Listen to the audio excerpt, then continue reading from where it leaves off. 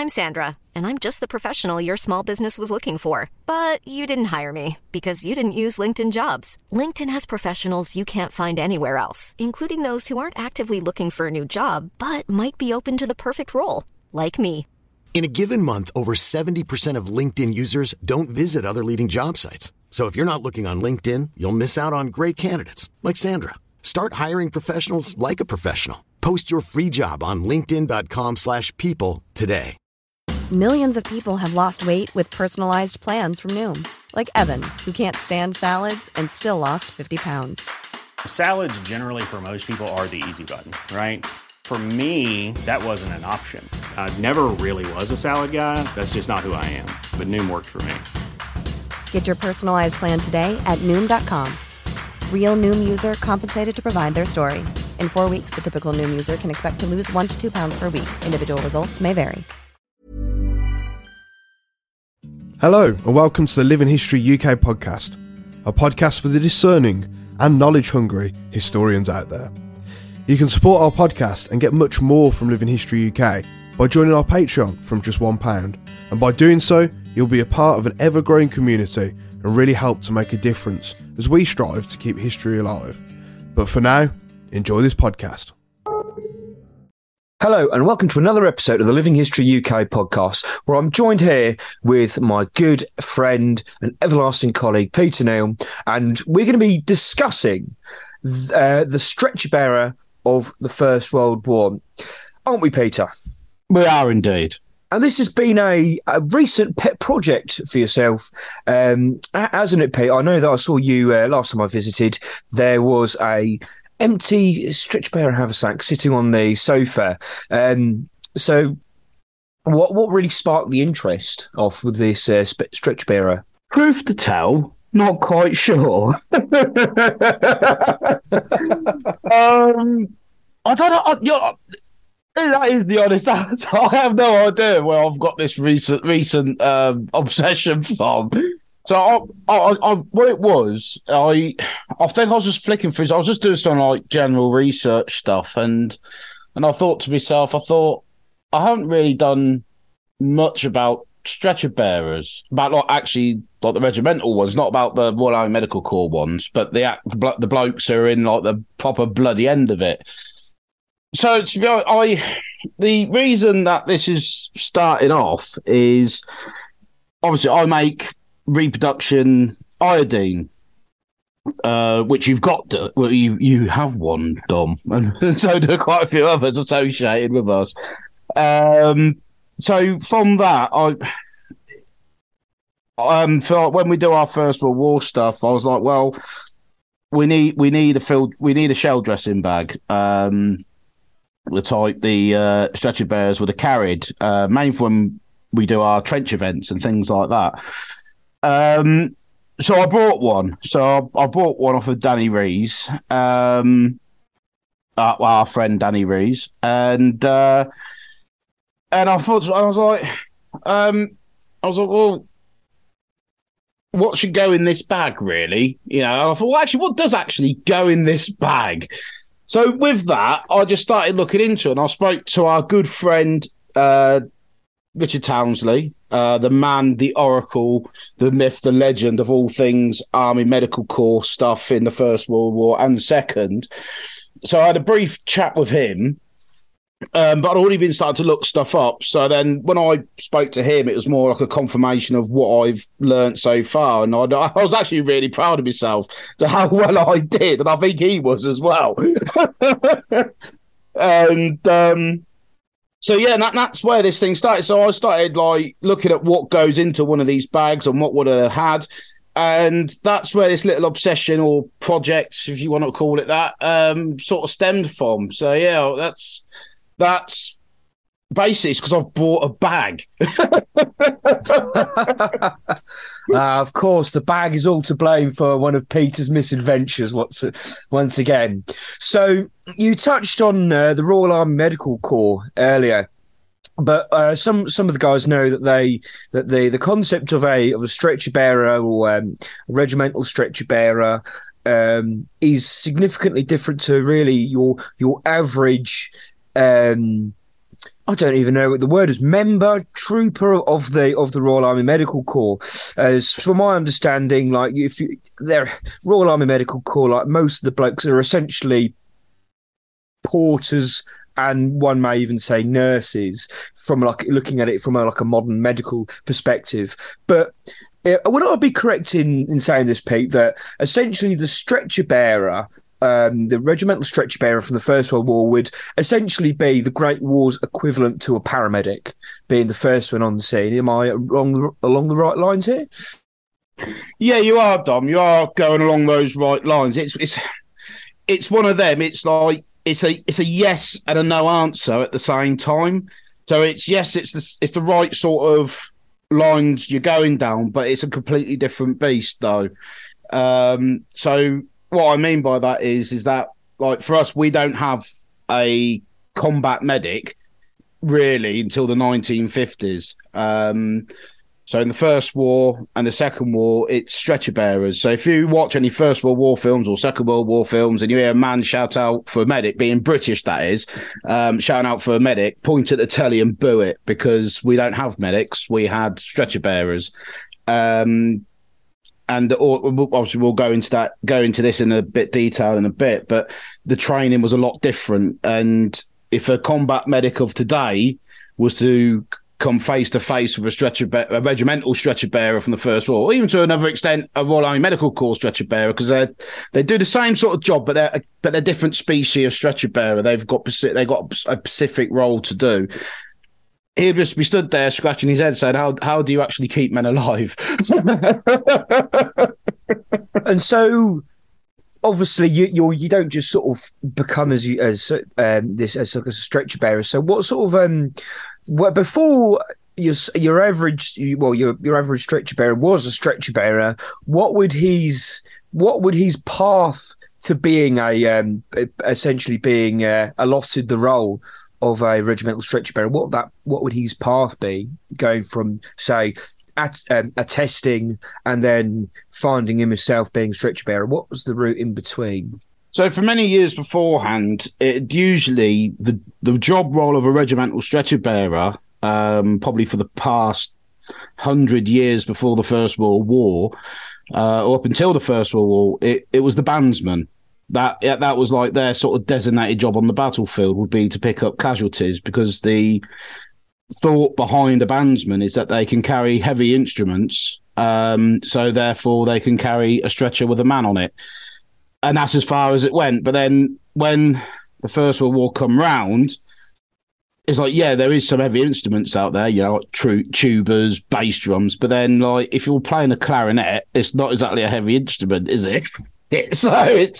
So you got people that aren't actually physically up to the challenge of doing the job of a regimental stretcher bearer, especially being in the type of war that they're now fighting, because obviously they've not fought a war like this ever before.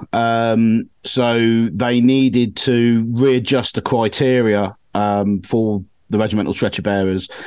That being, it was volunteers for start.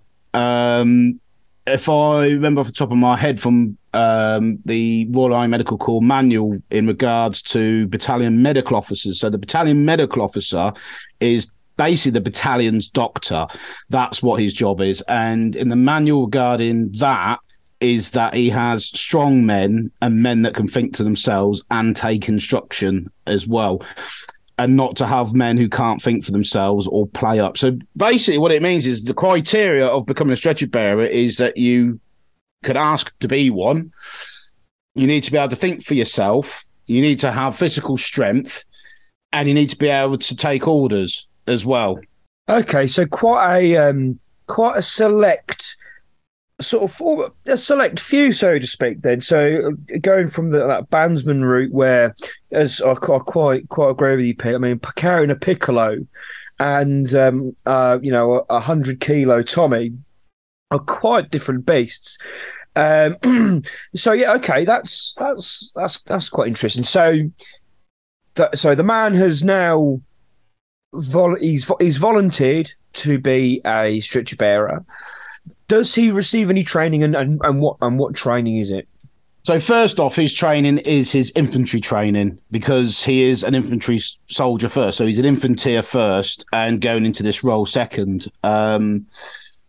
So he's done his basic infantry training. He's gotten to his battalion and he's decided he's either got an interest in medical stuff or he's been seen to be the sort of bloke that they need as a stretcher bearer. So they've gone, we want you to be a stretcher bearer. And he's gone, yes or no, basically.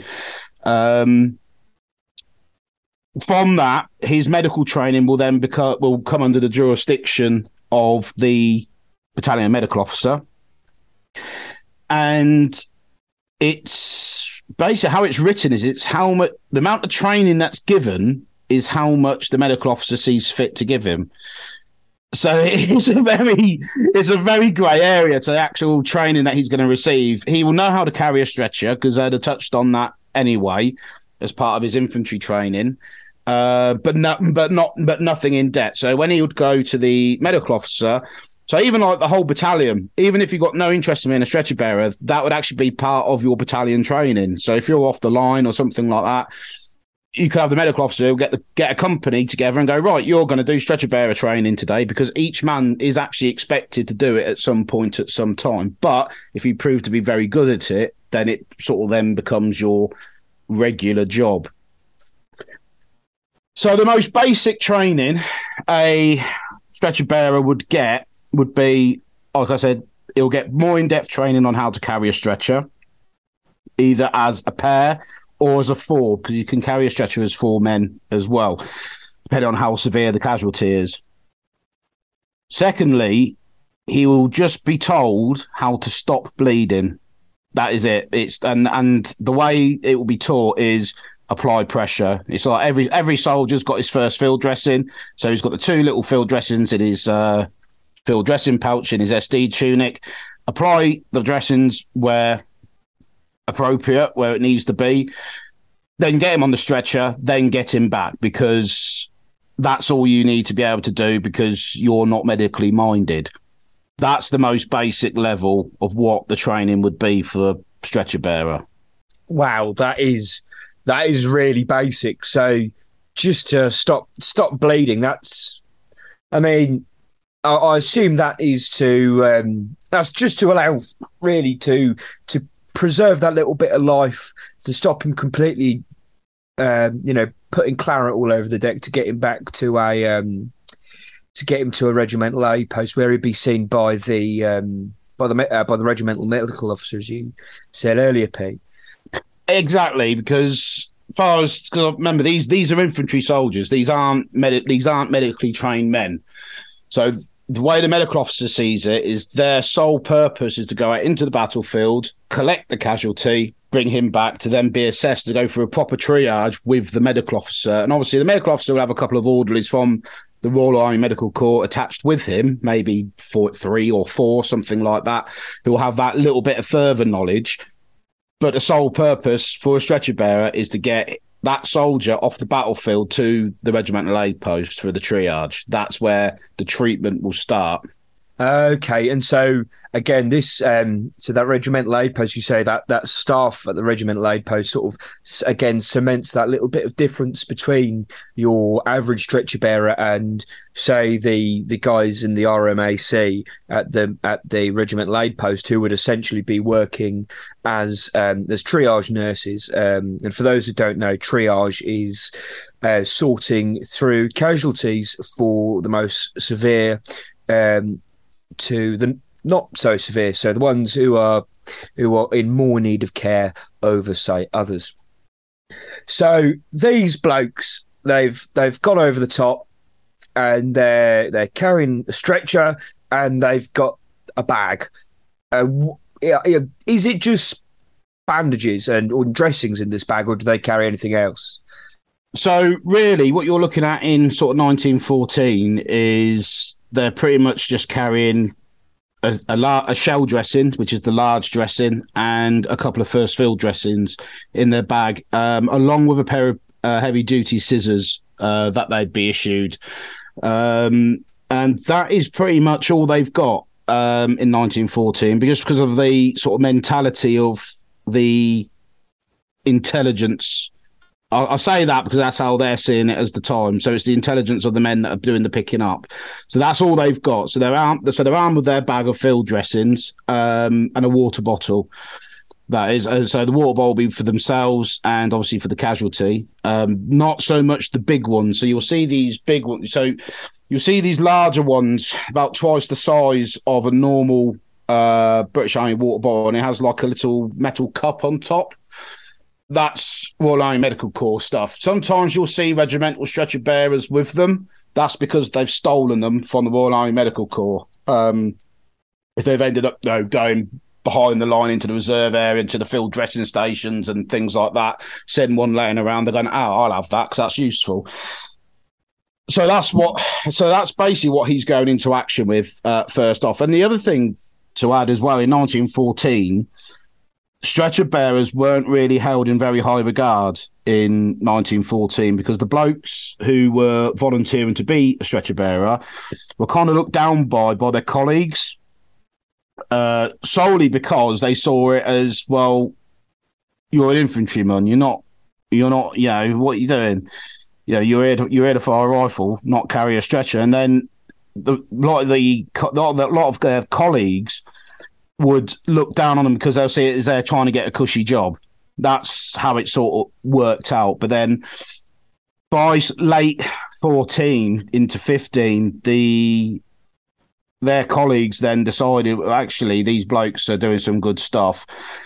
And the other thing as well is that before an assault would go in, or while they're doing their stints up on the line, the only time you'd see the stretcher bearer is if one's been called for. So they'll actually be sat in the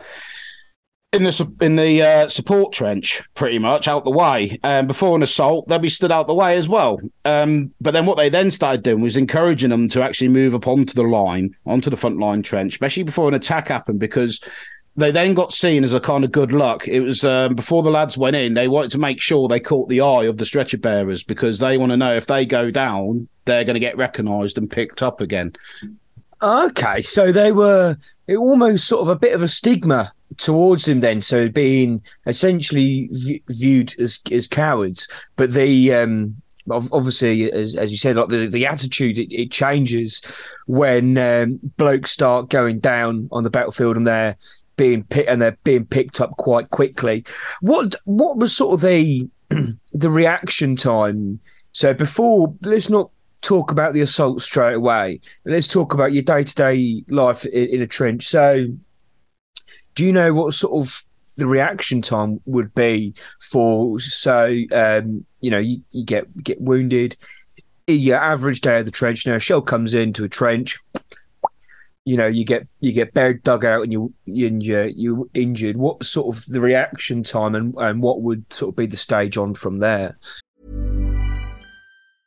Hiring for your small business? If you're not looking for professionals on LinkedIn, you're looking in the wrong place. That's like looking for your car keys in a fish tank. LinkedIn helps you hire professionals you can't find anywhere else, even those who aren't actively searching for a new job but might be open to the perfect role. In a given month, over 70% of LinkedIn users don't even visit other leading job sites. So start looking in the right place. With LinkedIn, you can hire professionals like a professional. Post your free job on linkedin.com/people today. Millions of people have lost weight with personalized plans from Noom. Like Evan, who can't stand salads and still lost 50 pounds. Salads generally for most people are the easy button, right? For me, that wasn't an option. I never really was a salad guy. That's just not who I am. But Noom worked for me. Get your personalized plan today at Noom.com. Real Noom user compensated to provide their story. In 4 weeks, the typical Noom user can expect to lose 1 to 2 pounds per week. Individual results may vary. Obviously, the first thing you do is actually raise the alarm. So that's when you got your bloke shouting for stretcher bearers. You have blokes shouting for stretcher bearers, and obviously people will know where they are. So they'll usually be either sat outside the field dressing state, outside the regimental aid post, because that's like a focal point, if you know what I mean. Because it's basically the field dressing, the regimental aid post is where the battalion doctor is. So the doctor, he knows where the stretcher bearers are, and therefore everybody else knows where they are if they haven't got a job on. Or they'll be moved up a little bit and they'll go, right, we'll have two of it. So almost like a stag system. So they could go, right, you two are going to go up onto the front line for a couple of hours, then you swap over after so long. But it depends on what it depends what their procedure is, because it can vary from battalion to battalion on how they're doing it. So the alarm's been sent, or at the same time as well, a bloke has taken it on himself as a kind of runner to go and find a stretcher bearer, or stretcher bearers, sorry. The reaction time is as quick as the stretcher bearer can get there, because you've got narrow trenches, you've got people in the way, you don't know what's going on at the time as well. So it's literally, and also depending on where they are when they're found, or, so there's no real set time for how long it takes the regimental stretcher bearer to actually get to the casualty if they're in the front line trench. But then obviously if they're over the bags, it's literally whenever they get there, same as it would be in the front line trench. Okay, so that's sort of your average sort of day. And then where would the stretcher bearers be, and how would they conduct themselves after they go over the bags on the assault? So what they'll do is that when the battalion actually goes over, the battalion's gone in, and they'd actually wait a little bit. So they'll wait to get a little bit of breathing space between them and the battalion that's gone over. Soon as they've sort of counted it right, they'll then themselves go over the bags and start bringing wounded back. That's what they'll literally start doing. Basically they'll just go into an autopilot mode. As soon as they get out of those bags, the first bloke they see, they'll check him. Right, he's dead. Move on to the next one. Right, he's alive. Right, get the bandage on him. There we are. Throw him on the stretcher. Get him back out. Then drop him off at the regimental aid post. Back out over the bags and to collect the next one and bring him in. And that's what they're doing. Okay, so it's not as we see in say the films where someone will on the attack, someone will cry out, and there we are. Tommy the stretcher bearers turned up. It's essentially the stretcher bearers are just essentially mopping up the wounded, so to speak. Sort of mopping up the wounded and working their way forward to hopefully the objective. Would that be the case? Yeah. That's literally what they'll be doing, and that's their sole purpose. They are literally just collecting the casualties. But then when we progress a bit further forward, say to mid-war, so we're going sort of mid-15 into 16, this is when they start getting a bit more, what's the word? Well-versed, I should say. So by this point, a lot of the battalion medical officers are gone, hang on a minute, these blokes are actually quite an asset. And some of them who are doing this job permanently, because some of them are doing this job permanently, because at the end of the day, if you're very good at something, they're going to keep you doing it. Or in general, it'll generally be like you'll take turns in it, because like I said before, you're an infantry soldier first, then you're a stretcher bearer. But the ones that did take the interest in it and felt they were doing purpose in their work, they were actually taking it on themselves to sort of train themselves. So they were writing home and asking for first aid books. So I've got one for my bag, and that's printed by the Red Cross in 1914. That is. And it tells you all about first aid. So these blokes in their downtime, they'd actually be reading the first aid manual. So when they actually get to these casualties, not only are they not just picking them up, they're actually giving them treatment at the same time. So blokes are starting to survive more in the assaults and things like that, or even if it's just like you said before, Dom, a shell blast in a trench and took a few blokes out. They're turning up. They're actually doing a triage at this point. So they're doing a brief triage going, right, he's not moving, he's screaming, right, let's move on. Let's check the bloke who's not screaming. Right, yeah, he is dead. Right, let's move on to the bloke who's screaming now then. Right, what's wrong with you? Right, he's got this, that and the other. Right, what we're going to need to do, we need to put iodine in that, put the dressings on, keep his, and go through the process. But also the medical officers in another degree are actually giving them more in-depth training as well. And then what you're then seeing in their bags, no longer they just got a pair of scissors and a couple of field dressings, they're actually accumulating actual sort of a medic set.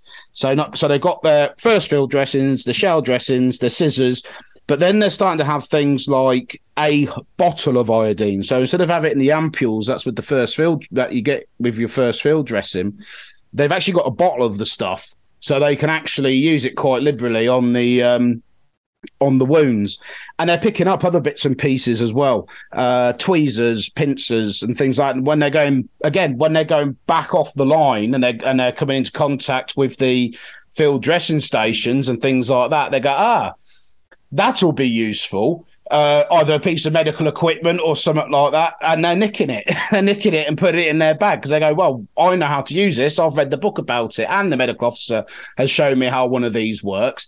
So it's going like that. So by 1916, a lot of these stretcher bearers, especially what I call the professional stretcher bearers or professional regimental stretcher bearers, their bag is almost like a crash kit when they now turn up on the battlefield to an incident, be it either on the assault or a day-to-day incident in the trench.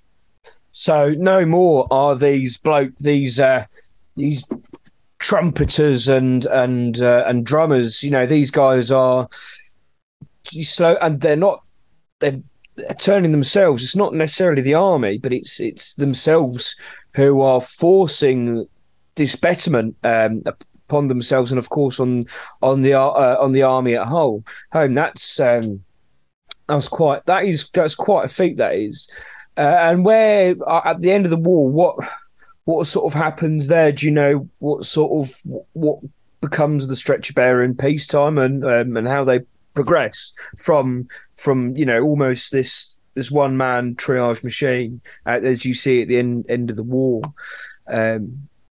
Yeah, because by the mid part of the war, you can have a combat medic of today with a stretcher bearer from the mid-war period, and that medic will go, I know exactly what you're trying to do, and what you are literally the birth of the combat medic. And that's why I said at the beginning, it's a kind of a yes and no answer.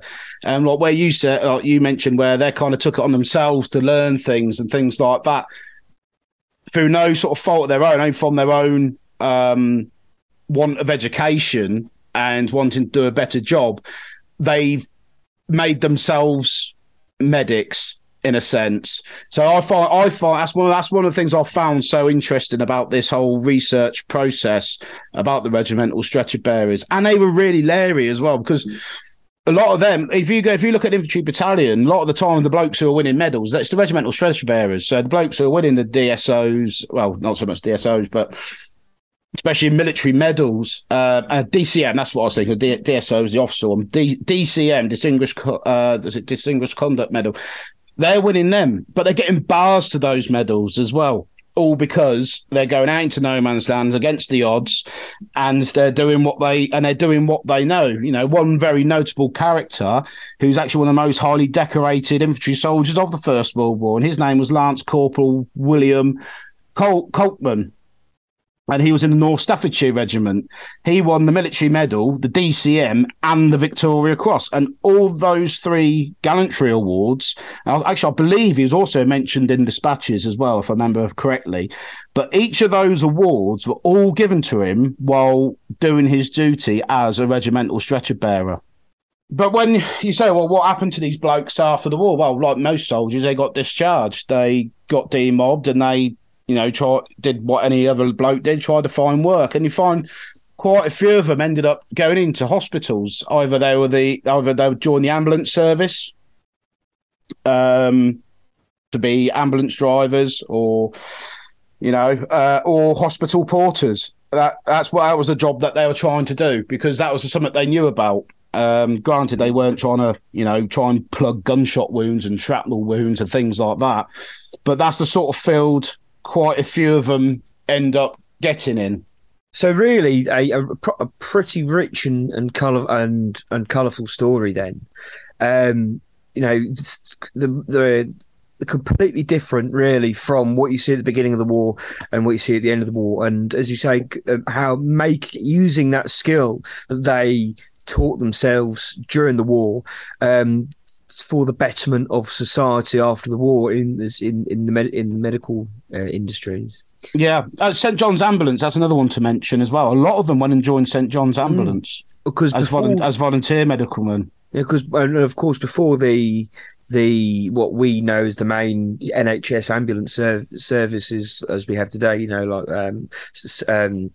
like SCAS, for instance, the St John's Ambulance was the regular ambulance service really for the country, and of course they still exist today. And again, the firm cementation of them in sort of the public sphere is because of these blokes who joined after the First World War, after teaching themselves this life-saving trade. Yeah, well, I think it's also almost like a social change as well, because a lot of these blokes, they're coming from whatever job they came from before, and now they've entered a medical field. But what you're finding with these stretcher bearers are either regimental stretcher bearers or the stretcher bearers that have come from the Royal Army Medical Corps. Because like I said before, they're different animals, because they were both stretcher bearers, but they served very different purposes. Where they'd go and do these jobs, like they'll either join St John's Ambulance or join the ambulance service, or they'd become hospital porters. Their children are then seem to be going into next steps, where you start finding that, say, nurses in the Second World War, their fathers were stretcher bearers in the First World War. And then, like, the sons as well. So, like, the sons are stretcher bearers themselves, but actually in the Army Medical Corps, or doing a certain job in the Army Medical Corps, or before the war, they work at a hospital doing something. But then you again get their children then start becoming doctors. So and then if you try some doctors, where if you've got them in, it's a family history of doctors, but sometimes it could, you can find it all the way back to, I don't know, like the 1800s. There's always been a doctor in our family since 1870 something, but you can go, actually, there's only been a doctor in that family since, I don't know, 1949. Hang on a minute. Their grandfather or their father, he was a stretcher bearer during the First World War, who went to go and work in a hospital. Incredible. So I think that's brought us round really nicely. That has. Thank you very much, Pete, for telling us all about the stretcher bearer of the First World War and what a rich history it has, and how it's found its way into both not only the modern day military sphere, but the civilian sphere as well. I really appreciate that, and it's one of those. It's like when everyone thinks of an infantry soldier of the First World War, it's the man with his rifle with his bayonet fixed and charging towards the enemy. But then there's that other soldier who's in his same battalion as him, with the same training as him, doing a very different job. And I feel also, I think that's the other one of the other reasons why I sort of started pursuing this sort of line of research, was because they're among the unsung heroes of their battalion. I think of the amount of lives that those blokes would have saved as well. Precisely, Pete. They truly are the unsung heroes of the Great War. Yeah, and I'd like to sort of give a comparison and talk about the Royal Army Medical Corps stretcher bearers, but we just don't have the time to do it. So the variety of trades as well. Yeah. And roles they filled, but the stretcher bearer, the humble stretcher bearer, the impact he had on the Great War, the British Army, the Great War, is immeasurable. Yes, thank you very much, ladies and gentlemen, for listening to this week's episode of the Living History UK podcast, where you've been listening to myself and Peter Neal discuss the history of the stretcher bearer in the First World War. Remember to follow us on Patreon, and as usual, all the necessary links are down in the bio. Thank you very much, and we will see you on the next one. And remember, keep history alive. If you've enjoyed this podcast and want to support it, then why not send us a PayPal donation? All donations help us pay to host the podcast and for us to create new content for your enjoyment. Furthermore, if you would like to submit a question or even a subject matter for the podcast, join Patreon and send us a message. We'd love to hear from you. The links are in our bio. Until next time, keep history alive.